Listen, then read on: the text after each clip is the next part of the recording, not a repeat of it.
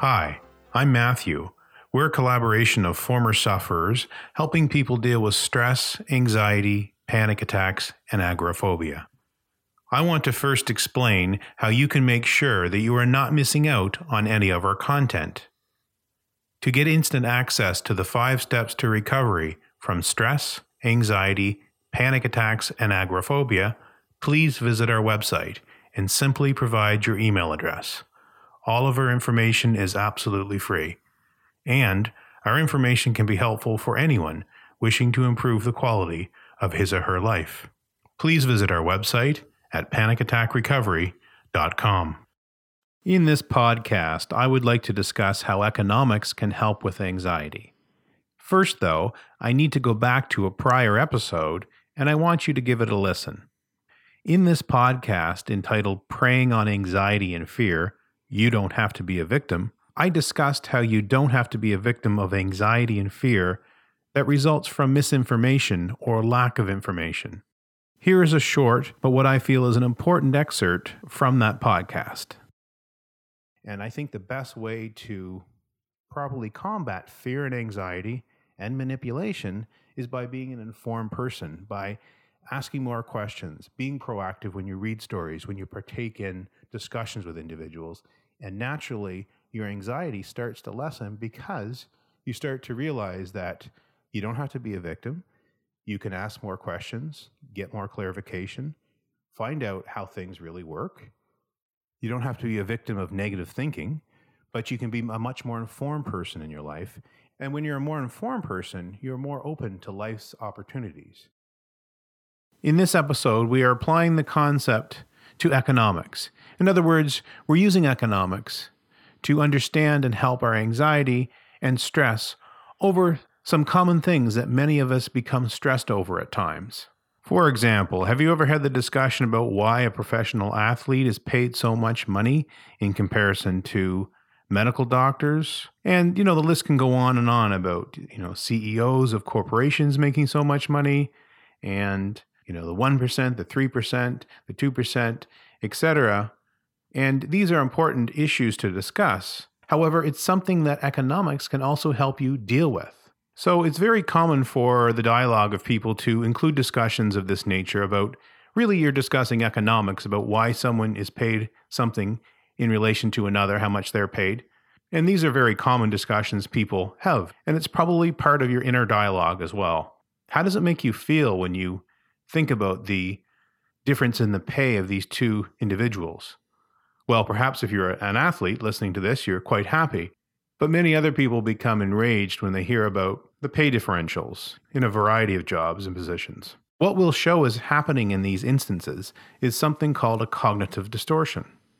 As a recap, if you haven't heard me discuss these things before, a cognitive distortion is defined as an inaccurate thought about reality. When we are feeling overly anxious or upset, we can be experiencing these emotions because of distortions in our thinking. For example, feeling our heart racing and consequently concluding we are having a heart attack when in reality our heart is just racing due to anxiety would be an example of cognitive distortion. However, it can be much more subtle. For example, seeing anything in the real world, and yes, I'm using air quotes, as often people say real world. So seeing things in the real world that do not fit with our expectations can make us stressed and anxious. Over time, these mismatches can build up and create a great deal of distress for us. And for many people, certain things can trigger an overly emotional reaction or frustration when things turn out or people behave differently than we feel they should have. Should being the key word. As we will discuss further in this podcast, with regard to the economic example of pay inequity, the distortion present is making should statements. Should statements are defined as the following: concentrating on what you think should or ought to be rather than the actual situation you are faced with, or having rigid rules which you think should always apply no matter what the circumstances are. The famous psychologist Albert Ellis termed this masturbation. You see, the fact is, whether you or I think these people should be paid these amounts doesn't change the fact that they are.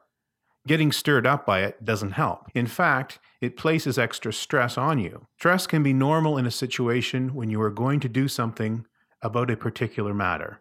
In other words, if you were about to undergo a situation where you needed to perform well, you would naturally feel some stress. The problem is that stress when you do nothing about it can only harm you. It is not only unhelpful, but it can impact your psychological well-being. That's why understanding that your judgment about how others are paid, or really anything that you cannot influence, can be holding you back. In this example, I want to stick with economics, so we can look at a concrete application and become more informed on a particular subject, and by doing so, we'll realize why the should cognitive distortion is present. Then, we will work through the distortion to generate thoughts on the matter that are more accurate. The way to find thoughts that are more accurate is to increase our awareness of economics. You might say, who cares about economics? I said this for many years in school and university. It was later in life that I saw the value in understanding economics. The value I came to realize is that I could understand why and how many things in the economy work, but also why certain things are the way they are in the real world. Again, I'm using quotes around real world, because that is what many people feel is lacking and why they get so frustrated with certain situations. As mentioned earlier, knowledge can be a form of power. It can give us an edge in our performance. It can also make us feel more at ease with the world once we understand various relationships and how things work. Therefore, you will see that there are many reality series, documentaries, and docuseries, because people enjoy learning and understanding things often outside of a conventional academic setup in these types of media that are geared towards the real world and highly relevant. So in this example, we're going to discuss what is going on in the real world with regard to high salaries and economics. This relates to an economic principle of supply and demand. In this regard, I found a very interesting article called Supply and Demand in Professional Sports, The Real Meaning of Worth.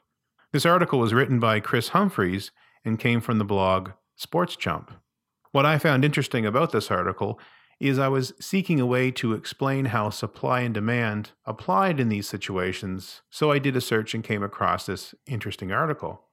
And what this article discusses at the outset is a quote from Adam Smith. Please stick with me when I discuss this economics example. And don't worry, I'm not going to bore you in a whole bunch of details about the economy, but I think you'll see the value. Speaking of value, I think you'll see the value of this information once I present it to you, and it won't take very long. But Adam Smith, in his book, Wealth of Nations, which was published back in 1776, stated the following: "The market price of every particular commodity is regulated by the proportion between the quantity, which is actually brought to the market, and the demand of those who are willing to pay the natural price of the commodity." So simply put, when we look at the salaries of professional athletes, they are bringing goods and services to the market as a professional athlete, and there are people willing to pay the price of those goods and services, if you will. When we look at economics, the price of things is due to supply and demand, the amount people are willing to pay for a particular good or service. But is it just because people are willing to pay that price? It's got to do with the fact that obviously it is competitive. Sports are competitive, economically competitive. So one could look at the salary of an athlete and say they shouldn't pay that athlete that much money. The team should just decide not to pay that athlete the amount of money he's being paid for it. But the reality is another team would just come along and pay the money, and the cycle would not stop. But thinking about what's going on from an economics perspective is very helpful, because you can see clearly that the reason that the economy works the way it does is that we have supply and demand. There are certain goods and services for sale, and there's a certain group of people willing to pay for those services.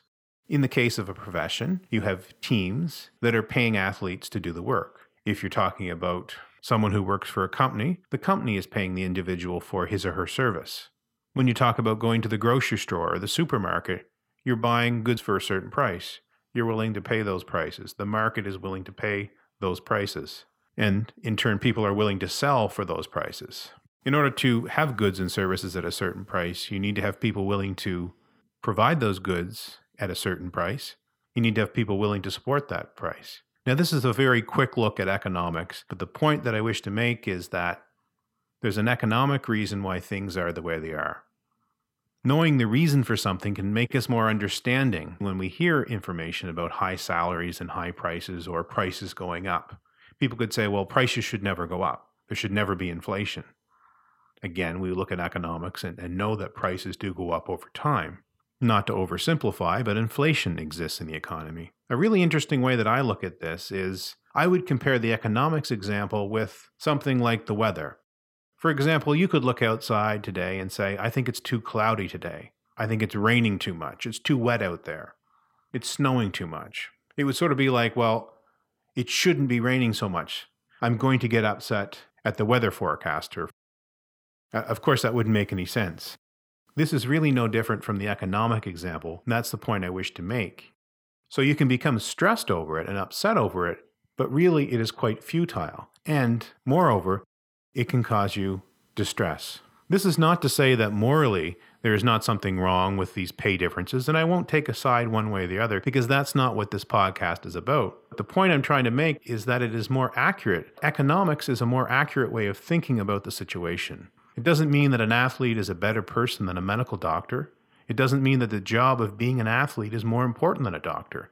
It just means that one job pays more than the other because of supply and demand. Approaching the topic in this manner allows you to realize that you don't need to be stressed over thinking about the value of one job versus another.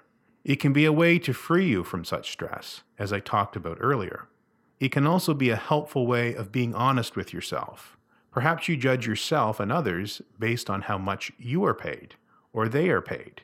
Now you know that logically, this makes no sense based on the economic model. Of course, educating yourself with more accurate information, and in this example, using economics, is actually a practical way of approaching the process of cognitive behavioral therapy. If you recall from previous podcasts, cognitive behavioral therapy is the process that you start by finding the cognitive distortions that are present in your thinking. As I've defined earlier, a cognitive distortion is simply a thought that is inaccurate. You find the cognitive distortions in your thinking, and you replace those inaccurate thoughts with thoughts that are more accurate about reality. So practically speaking, what is going on here? When something upsets you, consider asking yourself the following. Is there a cognitive distortion present? You might think that there's a cognitive distortion present, but what you can do is you can start to educate yourself on a topic. Whatever the topic is. Today we've taken the topic of economics. Found out the reason why people are paid the way they are is because of supply and demand. And there are other concepts to look at in economics if you would like to go deeper. When we examined our thought, we said, okay, we're thinking that people should be paid this much relative to others who should be paid this much, or this person should be paid more than this person. Was really a should cognitive distortion because a cognitive distortion is a thought that is inaccurate. Once you educated yourself on economics, you saw that this should belief about pay was inaccurate, was a cognitive distortion. We look up the list of cognitive distortions, which you can get from my website and from many other sources in the area of cognitive behavioral therapy. This distortion, though, became replaced by more accurate thoughts about economics and what's really going on. As you can see, you can use this process for helping you to process your world. It is still fine to have value judgments. However, being able to disentangle those value judgments from why something is the case can be very liberating in life.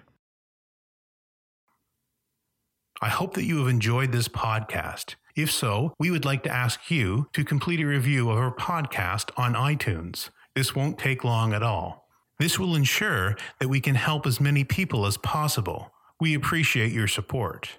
To thank you, we would like to share with you the 5 steps to recovery from stress, anxiety, panic attacks, and agoraphobia. Please visit our website and simply provide your email address. All of our information is absolutely free. And remember, anyone can benefit from our material. Please visit our website at panicattackrecovery.com.